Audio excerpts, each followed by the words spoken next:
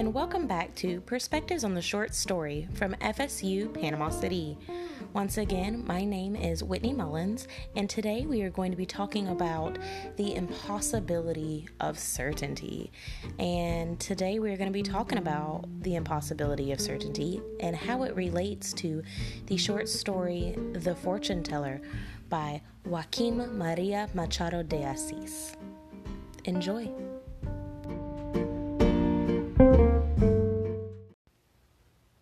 When reading The Fortune Teller, I find it near impossible to ignore the parallels that it draws to Shakespeare's play Hamlet. I myself am a huge Hamlet fan and buff, so I was actually excited when in the opening line they immediately were talking about Hamlet and Horatio, and I was just over the moon. So the very first line calls out to the reader to remember the great play, and it is later recalled in the text to keep it on the reader's mind. So obviously, in some way, this story is going to be related to Hamlet, or will have allusions to maybe some of the themes that were in Hamlet. So if you're not familiar, Hamlet is a character who sees the father of his, or sees the ghost of his dead father, and he thinks he needs to avenge his father, and so he starts to begin to act crazy and outrageous in order to try to see if he can get to the bottom of what happened to his father. And I believe that Hamlet is a character who is supposed to be directly linked with Camillo, poor Camillo, or perhaps not poor Camillo. Depending on the conclusion one draws about Camillo, truly he can be viewed as either a lovesick fool or a man who gets his just desserts. Regardless of either stance, the one constant remains, which is that of a young lover's desire for certainty, which, much like Hamlet, they were both seeking certainty. Hamlet wanted to know what happened to his father, and Camillo wants to know whether or not his ruse is up, if he can continue this love affair with Rita, or if Villella has figured him out. So the impossibility of certainty plays a large role in Camillo and Rita's tragic fate, and it's highlighted throughout the story. At the start of it all, we are introduced to the two lovers, but not immediately told that their infatuation with one another was built on the betrayal of the one closest to them, Rita's husband and Camillo's best friend. The scandal. Anyways, once it is revealed that they are having an affair, the couple continues the affair as well as keeping their relationship with Villella a secret the entire time. The narrator states early on that Camillo reproved her, saying that it was imprudent to visit such houses. Villella might learn of it, and he doesn't finish the thought. So when Machado writes this, where he says, Villella might learn of it, and then ... It's obviously alluding that he's pretty sure something bad would happen if he was to find out about their love affair. And this here is where we're introduced to the idea of them sneaking around. And it's the first of Camillo's uncertainty. Ding, ding, ding. That's going to be the word of this podcast. And it's foreshadowing what is to come. Camillo is very well aware from the beginning that he is tempting Lady Fortune and may in fact suffer her slings and arrows, just like Hamlet. So as the story presses forward, we begin to see Camillo begin to question what is happening around him. He begins to receive ominous, threatening letters, and he is compelled to end his visits to Villella's home so he doesn't alert anyone to his wrongdoing. And I mean, can you blame him if in today's day and age someone was to go and have an affair and start getting anonymous DMs or texts? I mean, wouldn't anyone be like, hey, we need to chill a little bit? I mean, that's the 21st century version. But this portion of the text is reminiscent of when Hamlet begins his charade of being insane in order to see how others act around him.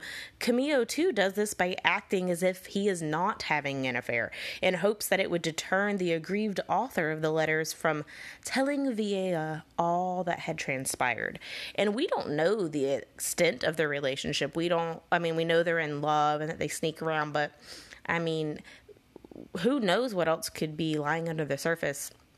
So Machado writes, to appear after so many months was to confirm the suspicions and denunciations of the anonymous letters. It was better to be very careful to give each other up for several weeks. So Camillo having become uneasy with these letters is another direct nod to Hamlet seeing his father's ghost.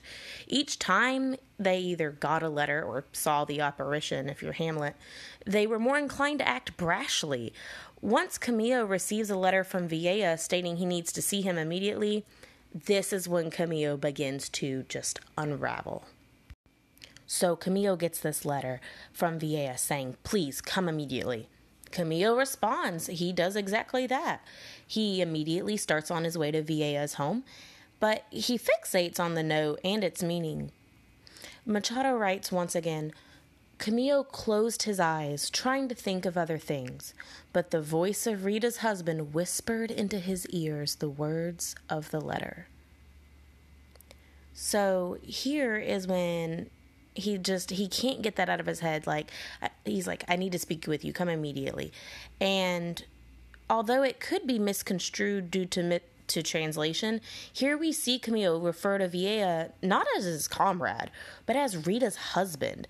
So at this point, he is hyper aware of his wrongdoing and sees Villella as a potential threat, a maligned husband instead of an unwitting third party. This revelation causes him to try and pin down for certain the cause for the letter.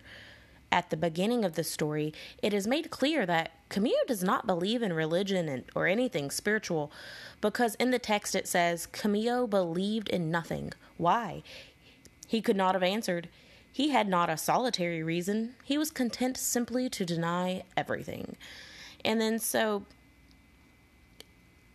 it's interesting, however, because after getting stuck in the carriage on the ride over, he is overtaken with the urge to give it a shot. He goes to the fortune teller that he earlier told Rita that don't worry about such things. Like, I'm the only fortune teller you need. But then here he is going to a fortune teller to try to console him and give him some certainty about what is happening.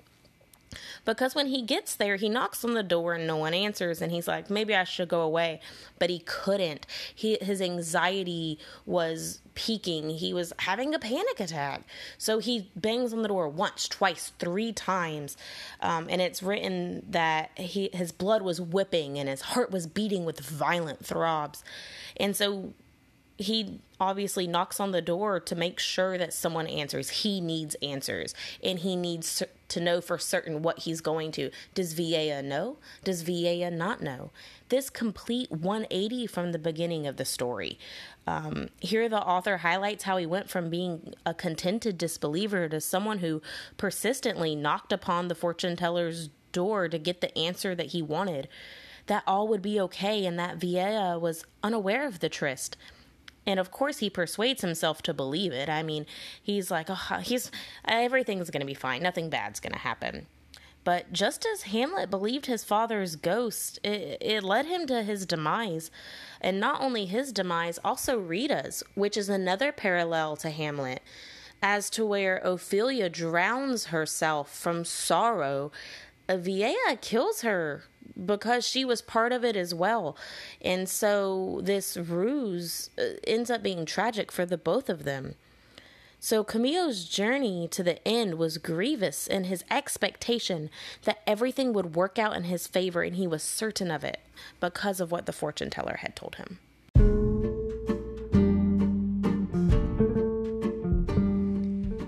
The impossibility of absolute certainty is rampant in this short work. In its entirety, it is an allusion to Hamlet. Both of the main characters are uncertain of what is happening around them.